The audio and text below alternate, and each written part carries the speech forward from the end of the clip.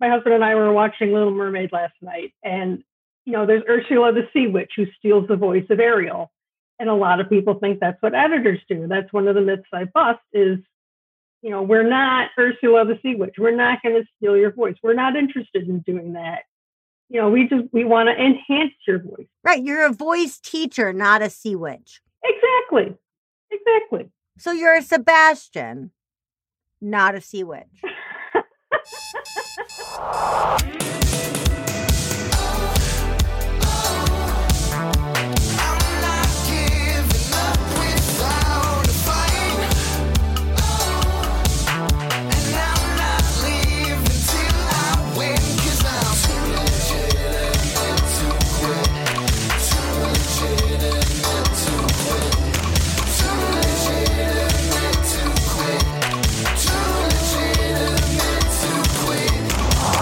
Welcome to Too Legitimate to Quit.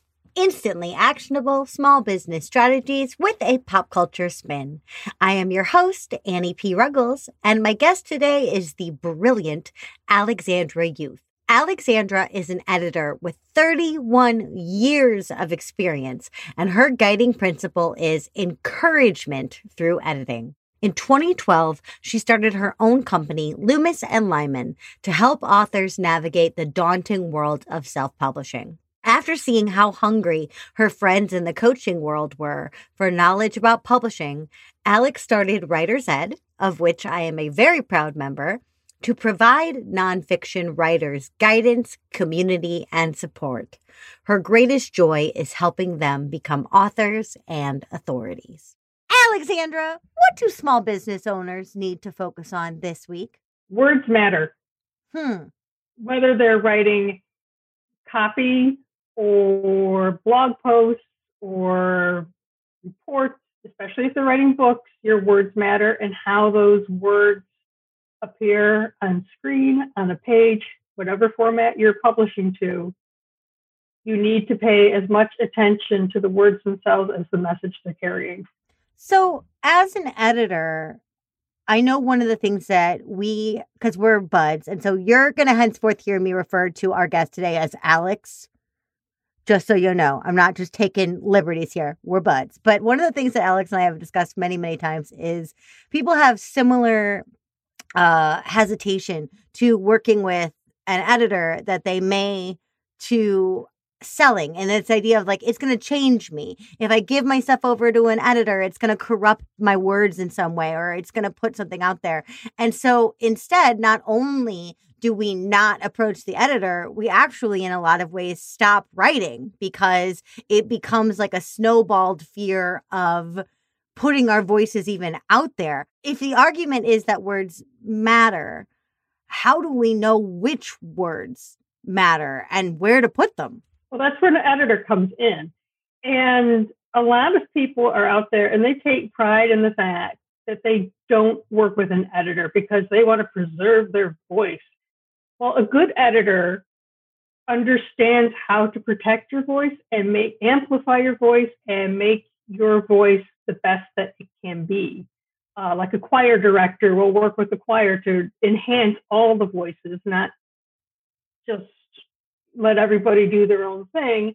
A good editor will work with the author and find the best way to amplify the author's voice while remaining true to their style. I love the way that you liken that to the choir director, because yes, you want all of these individual voices to come together and blend, but they're still individual voices, right? So I think one of the things that people don't understand is that your job, like a little bit about what we were talking about before, but your job is not to make their writing sound like everybody else's. Correct. I mean, individuality is what sells the book. I mean, if you're a coach or an entrepreneur, you have your own unique style. You have your own unique way of doing things and getting your message across. And a good editor does not want to stifle that uniqueness. A good editor enhances the uniqueness. Ooh, a good editor enhances the uniqueness.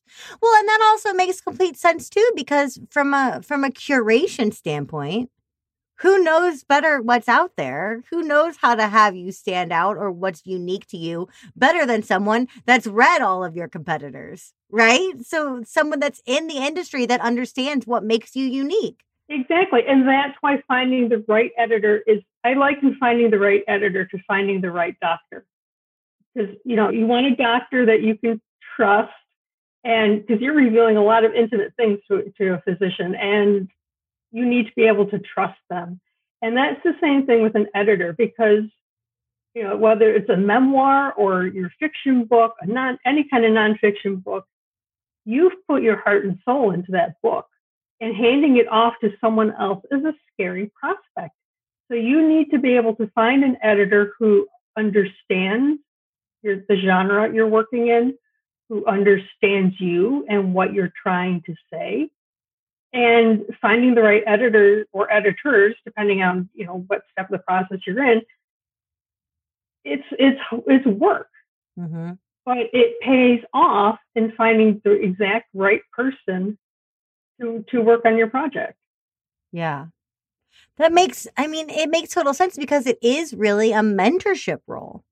I don't think I ever thought about that before, but editing really is mentorship when you're talking about guiding someone toward the outcome, because I know, having written a ton of stuff of varying non-book forms, that one of the biggest things is, what is the purpose of this piece of writing? Is the purpose of this piece of writing a memoir? Like you said, am I telling my story to inspire others? Or am I putting something out there to get leads, or both, or neither, right? Because not only will an editor know where your voice sits and what makes you unique, they can also help you get the return on investment on the book as a whole by making sure that you're heading in the direction of the outcome that you want, that you're writing the kind of book or project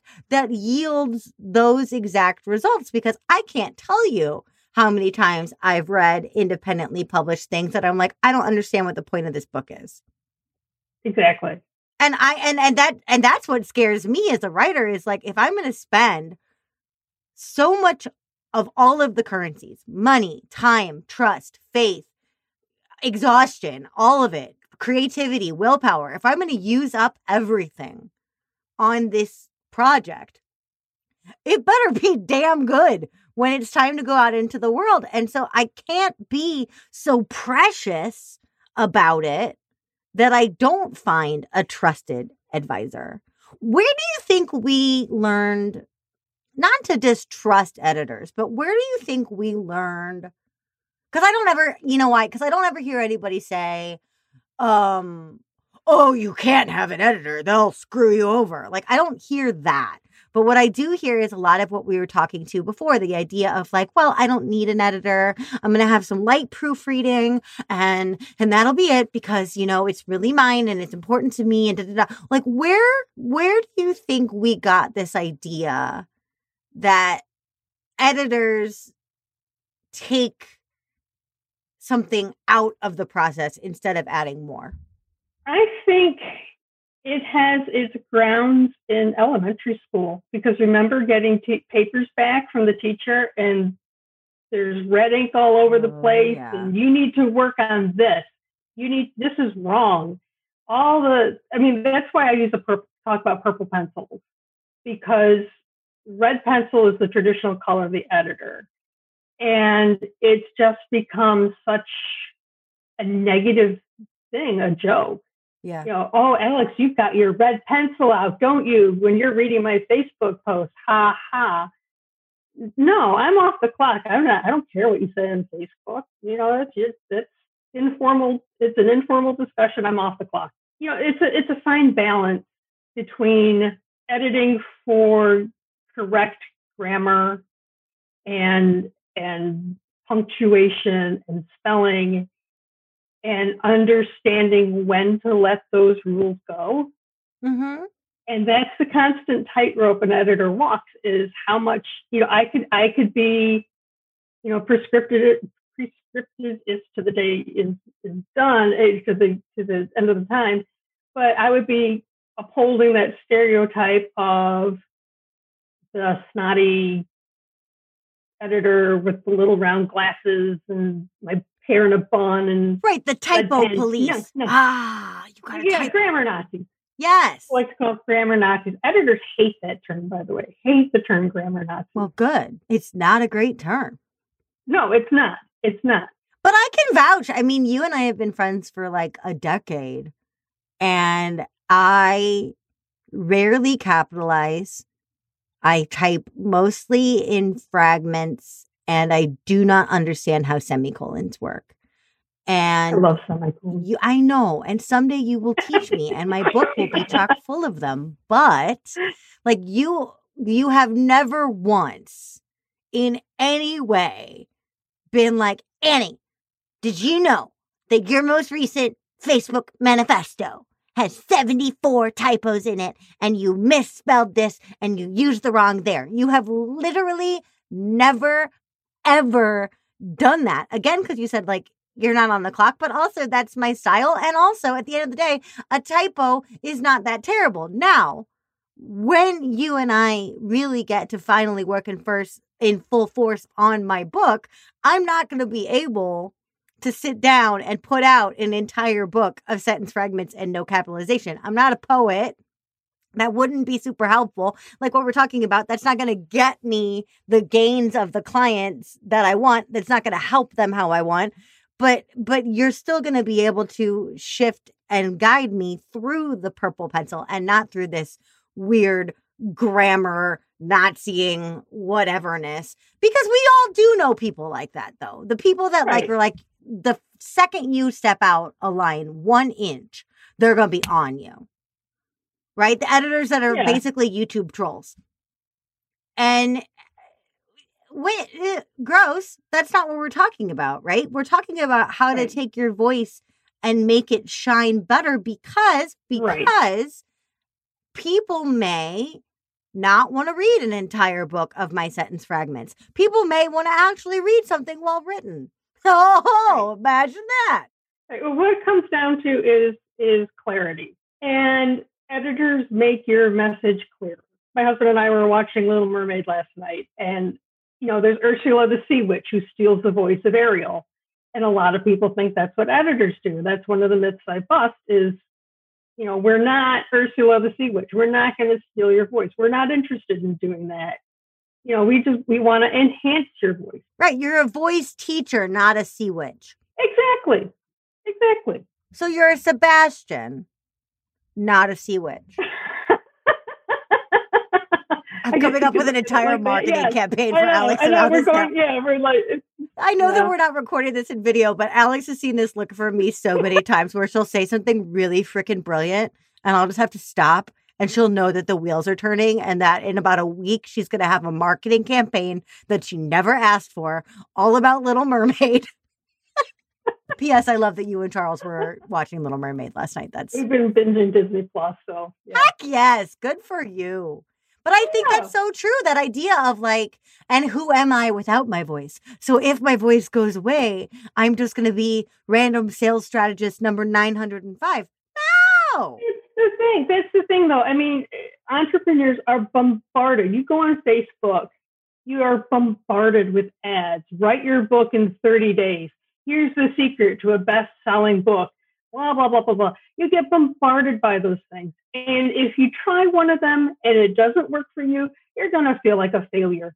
And the important thing is you're not a failure because that's not the system for you. It's important to remember that everybody's writing path, no matter what you're writing, if it's a Facebook post, if it's a blog post, if it's a book, everybody approaches writing differently. Some people love it and can polish something off in 5 seconds flat. Other people take longer, and that's okay. Yes, it's totally, completely okay. And, I really do want to, I'm not trying to start ripples in the industry. I'm not trying to throw anybody under the bus, but I do really want to go back to this idea of the book in 30 days because I see that being marketed to people like me freaking constantly. And if it's getting marketed to me constantly, it's getting marketed to everybody else constantly. And the word of warning I want to bring up about that is, if you are protective of your voice to the point where you are hesitant to hire an editor, definitely by all means then do not find some boilerplate method for book writing, because what they're going to do is they're going to say, page 1, write this, page 2, write this, page 3, write this, book done. And you will wind up with exactly what you don't want, which is a facsimile of all the other books that that person has coached, right? If they're selling you a method that is that tightly packaged, you're going to wind up with a pre-processed feeling book, at least in my experience with my clients and the stuff that I have seen. So Alex, what is it that's so appealing about that? Is it the promise of the timeline? Is it that it's all... why does that work? It's the promise of the timeline, because everybody's like, I want to get a book out. I don't care how I just want to get this done. And 2, it's the promise of a bestseller. And it takes all the guesswork out of publishing. It's like people don't know how publishing works. It's overwhelming. This takes out all the overwhelm. Yeah, well, there's value to that. But instead, finding someone like you who can hold you through a personalized process just seems like a much safer way to go. Right. Well, a lot of editors will work, just give me your manuscript, leave me alone to get it done. I'll hand it back to you when I'm done, and that's it. That's not how I work. That's not how I want to work. If that works for them and their clients, that's fine. But I've been researching what authors want. I've spent the last 2 or 3 years listening to authors, talking to authors, finding out what do they know, what don't they know, what do they want to know. So I've developed a process that is it's a bit more of a relationship than most editors would give, more personalized relationship. I do an initial free 30-minute phone call to find out what the project is. I'll do a sample edit. So the author and I can make sure we're a good fit for each other, because that's important. Yeah. And then, if they decide to work with me, I have, check-in points. I go a lot further to make the process comfortable for the author than most editors do. Comfortable, accessible, and also, like you said, like it's not just, I'm going to take this thing that you've poured over for however long and disappear with it and come back with something new. It is more interactive, right? It's more back and forth. Not that it's like, okay, I'm going to show you every single edit I'm making, but also like you're going to have more than one conversation with this person. You're going to get a better feel for them. Yeah.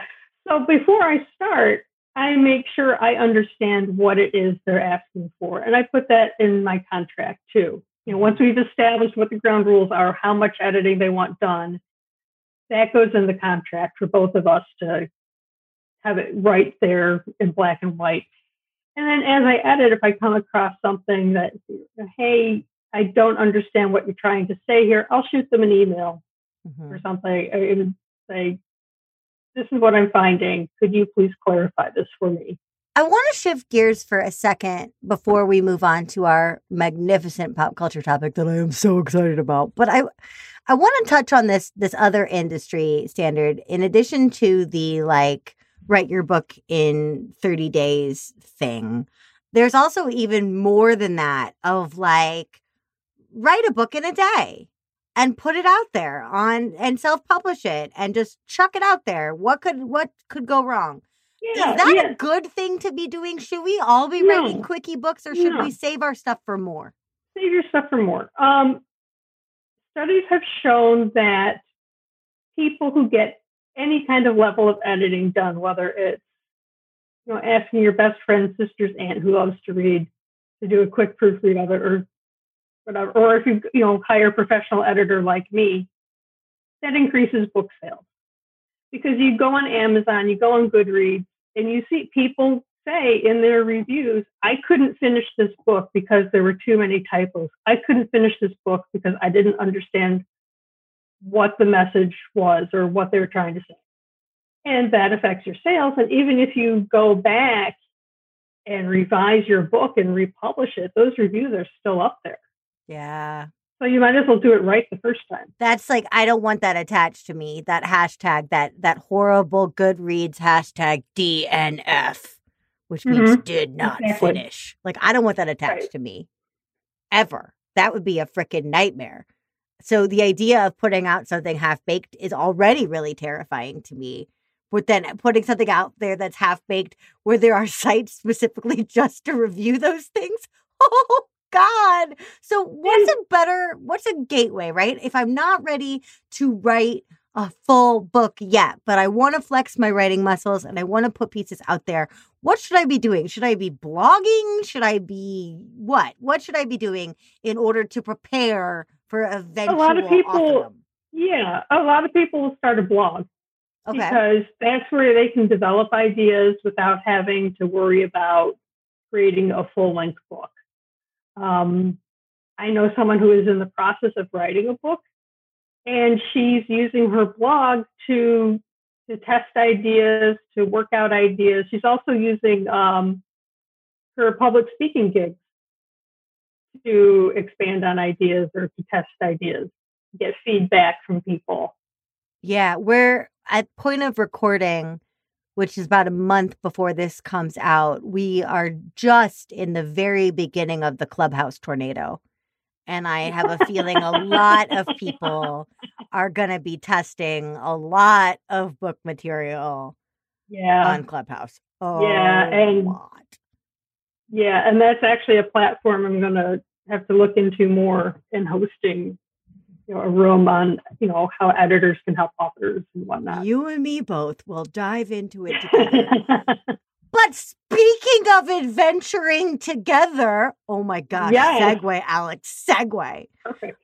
Today you have come here not only to talk about the purple pencil approach of editing, which I just freaking love and so encourage all listeners to look deeper into, but Alex is here today to talk about one of the things that first bonded us as super friends, one of our very favorite shows of all time, Doctor Who. Alex.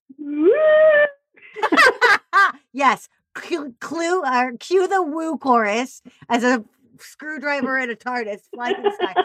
Alex, what the heck does writing a book or words mattering or working with an editor or any of it have to do with Time Lords, companions, and a beautiful universe? Well, remember Chris Eccleston's first episode when he reached out his hand to Rose and told her to run? That's what a good editor does for an author. We take your hand and we run with you. I'm getting weepy. I'm already getting weepy. We have talked about Doctor Who for one sentence and I'm like, I remember when he told Rose to run. But that is true. It is handheld. My approach is hand holding. A lot of editors don't like to do this.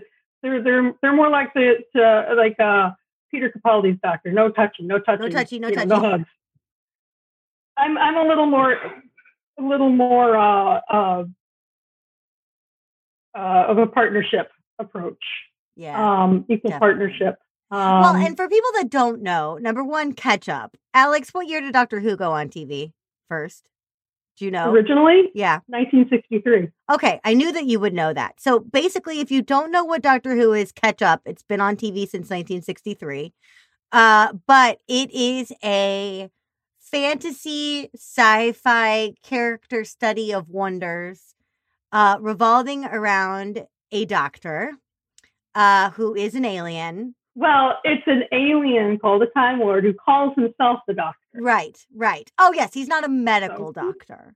Right. And although that has been a source of confusion in many an episode, he is not he or she, now that we have a she, is not a medical doctor. But what the doctor does on their journey is they pick up these companions. So, Alex, I want to know more from you about how the doctor-companion relationship is more like the author-editor relationship.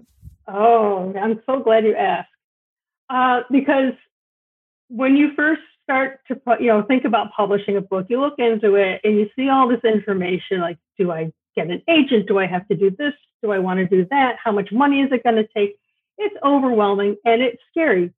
So I was thinking about it this morning, and those episodes where the companion goes wandering off for whatever reason, and they find themselves in danger, and then someone, usually a resistance fighter, finds them and takes them to safety. Yes. And that's what an editor will do. An editor will find you and take you to safety. I love that. Like, over here, nope. Like, I was thinking of one episode, I think it's Joe Grant. She goes wandering off into the woods, and these invisible people find her and take her to safety. I feel like that's the only real criteria for being a Doctor Who companion, by the way, is an inability to stay put when told to do so. Yeah, well, that's a running joke now. Right, but it's like, if you're told to sit right there and you can't do it, you, friend, may be a companion. And another way is the Doctor comes in and he makes sense out of chaos, or she makes sense out of chaos. And that's what a good editor can do for an author, is to help make sense of publishing chaos.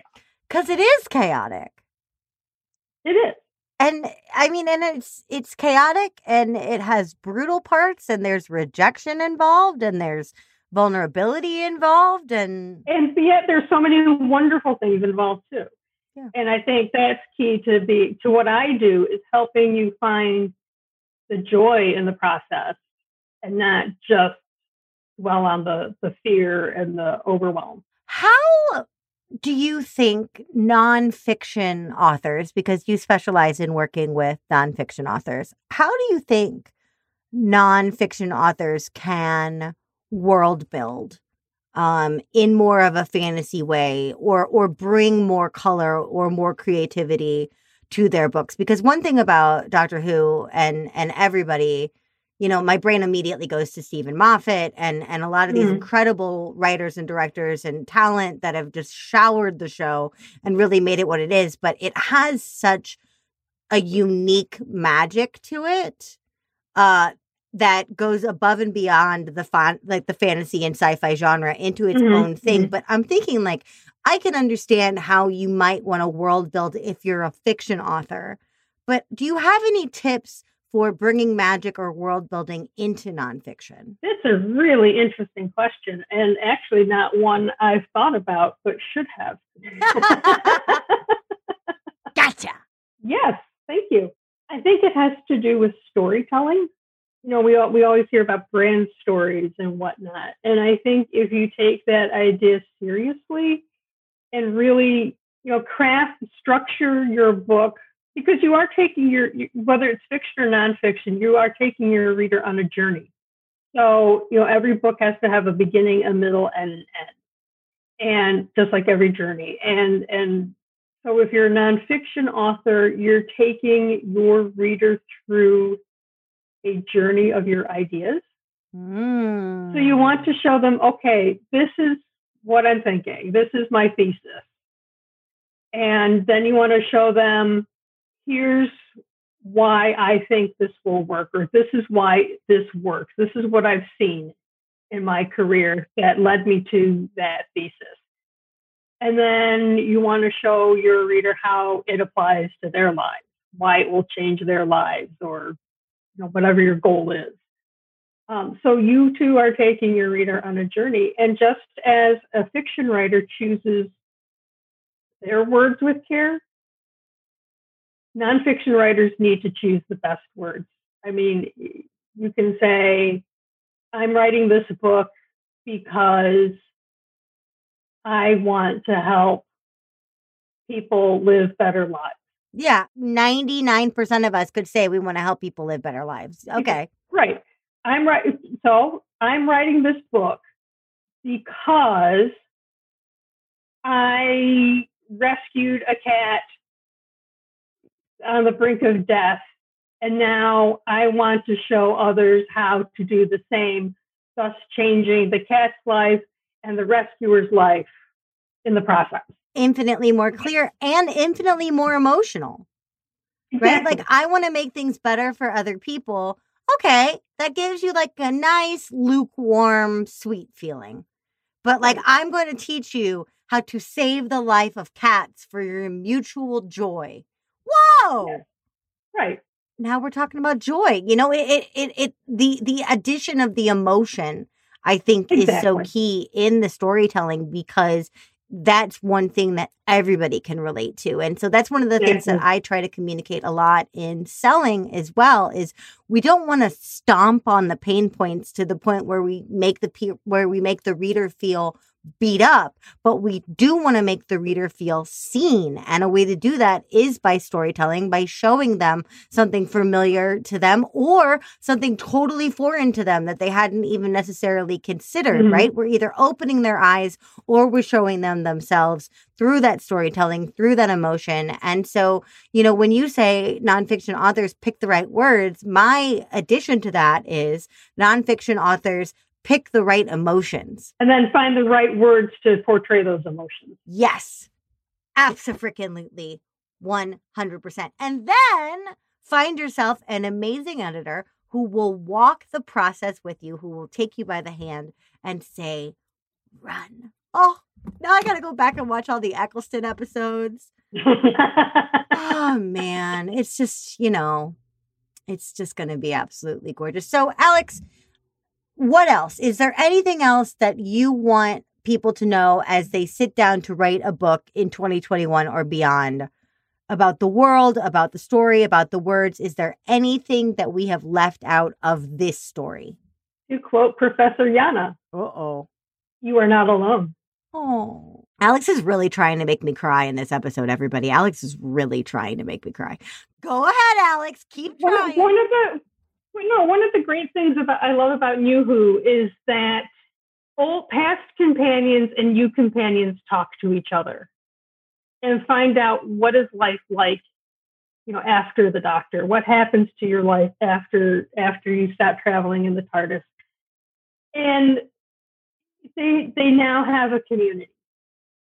I mean, and even in real life, the actors who have been on Doctor Who, they are such a close-knit family because being on Doctor Who is such a unique experience that I don't think anyone else could understand it if they haven't been on the show.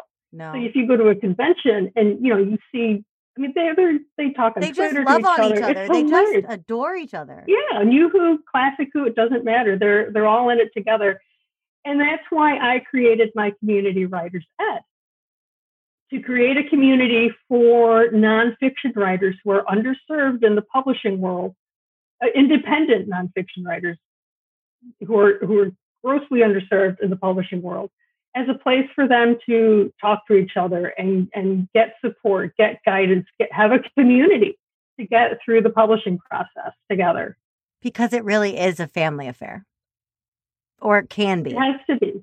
It can be. It should be. It has to be. I like the way that you put that. Right. You said it has to be. That was your first reaction. Because, I mean, we all have this romantic image of the author slaving away in a freezing cold attic. In reality, we're so connected to each other now, through the internet and whatnot. Even when we're isolating because of COVID, we're still together. I mean, right now through Zoom, through Facebook, through whatever platform you choose. And to all of a sudden be unplugged from that, to write your book, to get your book published and stuff, that's not healthy. And that's how you fall prey to the get rich quick schemes and the scams, because you don't want to go through it alone. And this is an easy way to get through it without having to invest a lot of time, but you do invest a lot of money, and you often end up losing that money. Oof. Well, there's a thought. But, it doesn't have to be like that. It can be supported, and it should be supported, and it should be fostered by people that want to amplify your voice. And I think that's one of the main things that I've loved so much about watching you over the years work with other people to create these things, is really that partnership and that relationship. So I'm so glad that you could come on to the show today. I have 2 more quick questions for you before I let you off into the universe. My first question is, if the shoe was on the other foot and you were going to put out a book tomorrow and hire an editor, but the only people you're allowed to hire are Doctor Who companions, which companion would you pick to edit your book? That's a no-brainer. Sarah Jane. She's a reporter. She's a writer. I didn't even think about that. Okay. Amy Pond wrote a book. That's true. Pond did write a book. But yeah, Sarah Jane, no question. Why? Because she's smart. She's a writer. She's inquisitive. She's has a way of getting people to. I mean, if you see the Sarah Jane Adventures, she, gets the kids to think for themselves and to spark new ideas in them. So I think she'd be a great editor. Sparking new ideas. That's she'd take my book places. Yeah, she'd take my book places I didn't think it would go. God, what a gorgeous answer, Alex. All right. How do my listeners get in touch with you? How do they start a conversation with you? They can go to my website, loomisandlyman.com, and they can book a free 30-minute consultation, and we can talk. I can answer questions. If they have a concrete project in mind, we can talk about that. I can tell them next steps to take. You can find me on Facebook. Loomis and Lyman has a Facebook page. Those are the best places to find me. When is the best time in the book writing process to reach out? Is there a best time, or is it just whenever? You can reach out to an editor before you start to write, but that really won't be productive. Okay. Reach out to an editor or to me specifically if you're starting to write a book and you're already thinking down the road, like, what do I need to do next? Do I need to worry about this as I'm writing, or can I fix this later? But the best time to reach out to an editor is when you've got your draft written and you've gone through it yourself and done self-editing. You've had your alpha and beta readers look at it. Then you go to the professional editors. That's when you bring them in. Because the more you can clean up your manuscript before you approach a professional editor, the more money you'll save. Can't argue with that. Alex, it has been wonderful having you on the show. Everybody, I will be back in just a minute with my final thought and your homework for the week.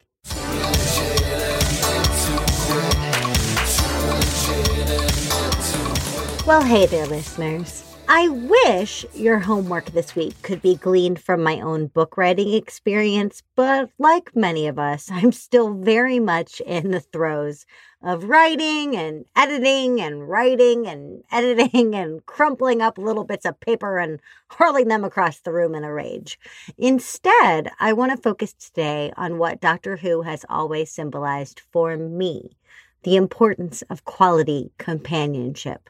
The people in your life and the life of your business that will take turns guiding you, pushing you, dragging you, inspiring you, challenging you, and uplifting you in your mission to serve others.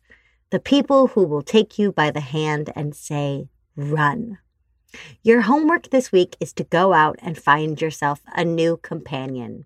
You don't have to ditch the ones you already have, nor do you need to put out an official job notice with 42,765 qualifications and prerequisites. That's not the point. Instead, put yourself in a place to meet new people. Yes, even in a pandemic. Attend that networking event you keep hearing about. Introduce yourself in a clubhouse room for people in your industry. DM someone whose content you adore on Instagram. You don't have to hire them. You don't have to put them on a pedestal. You just have to let them bring their support into your life. Your adventure may not live beyond just that one DM, but it's equally likely to blossom into any number of small business adventures. With a little luck, you'll discover someone who will be with you for the long haul. And if you do, be sure to message me and tell me all about your joint adventures. Too Legitimate to Quit is brought to you by the Non-Sleazy Sales Academy and me, your host, Annie P. Ruggles. If you struggle to sell because you don't know how to put a price on all that goodness in you and you don't like the way that your competitors do it, I have great news for you. You can find my free challenge, Making Selling Easy Without Getting Sleazy, anytime at www.anniePruggles.com/easy, not sleazy. Our show is edited and produced by Andrew Sims of Hypable. Our fabulous theme tune is by Riley Horbasio, who I found on Fiverr. Our gorgeous podcast art is by Francois Vigneault, who I found on Upwork. And our marketing team is led by the unbelievably life-saving Nick Bonatadis. Don't forget to check today's show notes for more information about our fabulous guests, plus some continuing resources and some Etsy finds from other super fans of today's topic. All pop culture elements mentioned in this episode remain the sole intellectual property of their respective owners. I do not own them, so please don't sue me.